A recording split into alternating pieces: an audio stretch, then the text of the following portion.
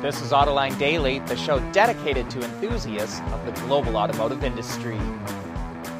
GM is holding true to its promise of spending more advertising dollars with black-owned media.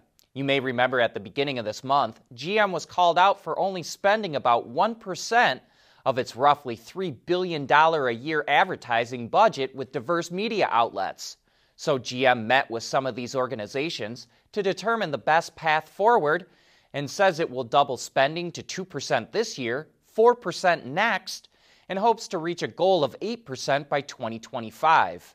As we said earlier, GM is the first to be singled out, but black-owned media companies promise it's an issue they'll raise with all major corporations.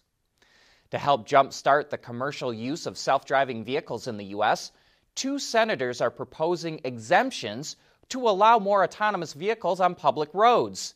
The proposal would give NHTSA the power to exempt 15,000 self-driving vehicles per company from meeting safety standards meant for human drivers. The number would increase to 80,000 vehicles within 3 years.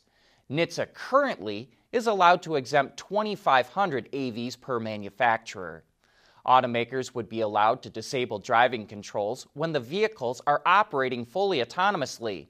The senators argue the proposal will allow the U.S. to remain competitive in the global autonomous vehicle industry, and it will create jobs and billions in investment. The proposal would be an amendment of a $100 billion bill to boost funding science and technology research and development. And speaking of proposals in the U.S. Senate, 2 Democrat senators introduced legislation to invest $25 billion to convert the entire school bus fleet to electric. The money will also be used to improve the charging infrastructure for buses and provide workforce training. Not only would this help improve the environment, but studies have found that diesel emissions from school buses may contribute to respiratory illness in children, which is linked to poor academic performance.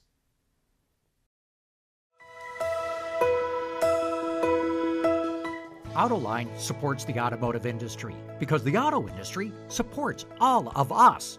When the COVID-19 pandemic broke out, the industry leapt into action. General Motors and Ford made tens of thousands of ventilators. Toyota, Honda, FCA, and Nissan made hundreds of thousands of face shields and masks. So did suppliers like Magna and Lear, and the list goes on and on. No other industry made this kind of commitment, and that's why we are proud to say that Autoline is an advocate for the automotive industry.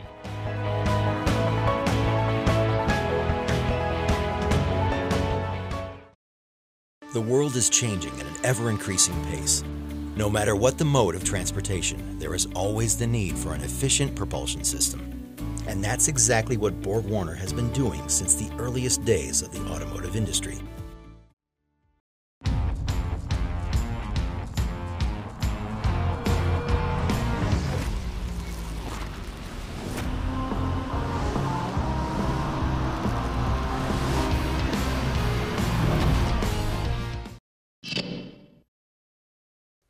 Even though a chip shortage is crippling production, automakers might just set a sales record this month in the U.S. market. Ward's Intelligence is forecasting that the SAAR, or Seasonally Adjusted Annual Rate, could come in at 17.9 million and maybe even higher. It says some customers are buying now because they're worried that dealers will run out of inventory, and they'll take almost anything on the dealer lot. They're buying passenger sedans when a CUV or SUV isn't available. Even so, Ward says that low inventory levels will probably hurt sales in the months to come. Ford has already seen good sales results with the all-electric Mustang Mach-E, and they're about to get even better.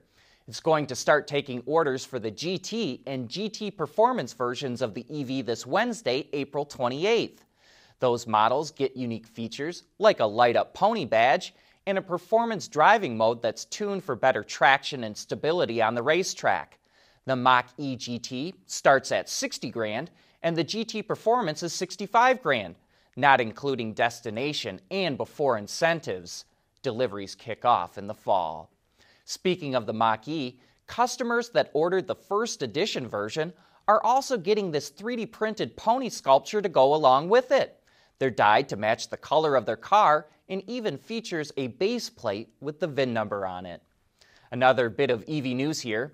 Porsche says it will build its own battery cell manufacturing plant in Germany. While Porsche will buy batteries from parent company Volkswagen, the new facility is going to focus on high-performance cells, which it wants to be at the forefront of developing.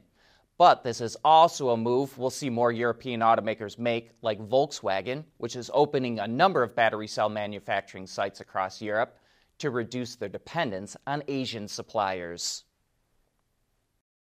We want to know what drives your testing. OTA, connected car, diagnostics, remote testing. Intrepid Control Systems is here to help you work from anywhere. Intrepid Control Systems, driven by your data. Automated and autonomous driving are important developments that help make the traffic of the future safer, more efficient, and more comfortable. We are ZF. We recently slid into the driver's seat of the plug-in hybrid version of the Volvo S90 sedan. It's powered by a 2-liter super and turbocharged engine that's mated to an 8-speed automatic transmission. The powertrain also includes an 87 horsepower electric motor and a 11.6 kilowatt-hour battery pack, which provides 23 miles of all-electric range in optimum conditions. Combined, the setup cranks out 400 horsepower and 472 pound-feet of torque. And when we finally got a chance to put our foot into it, we were blown away by how much get up and go it has. But that's in a straight line. Don't try and put this thing through a corner with too much speed, because all that weight just wants to push you right out of the turn. While the electric range is not significant, it was enough for most of our everyday driving.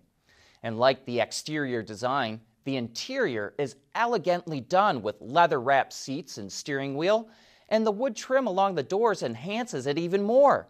It also is minimalistic thanks to its large 12.3-inch touchscreen, which controls most of the functions.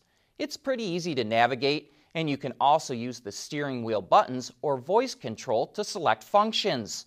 The S90 plug-in starts at just over $61,000, including destination charges, but the one we drove included another $10,000 in options. Hey, be sure to join us for Autoline After Hours later this week, when we'll be learning about Arrival, the electric commercial vehicle startup based out of the UK. Hyundai and Kia invested more than $100 million into the company and will also develop vehicles off of its platform. So join us this Thursday for some of the best insider discussions in the industry. But that's it for today. Thanks for watching.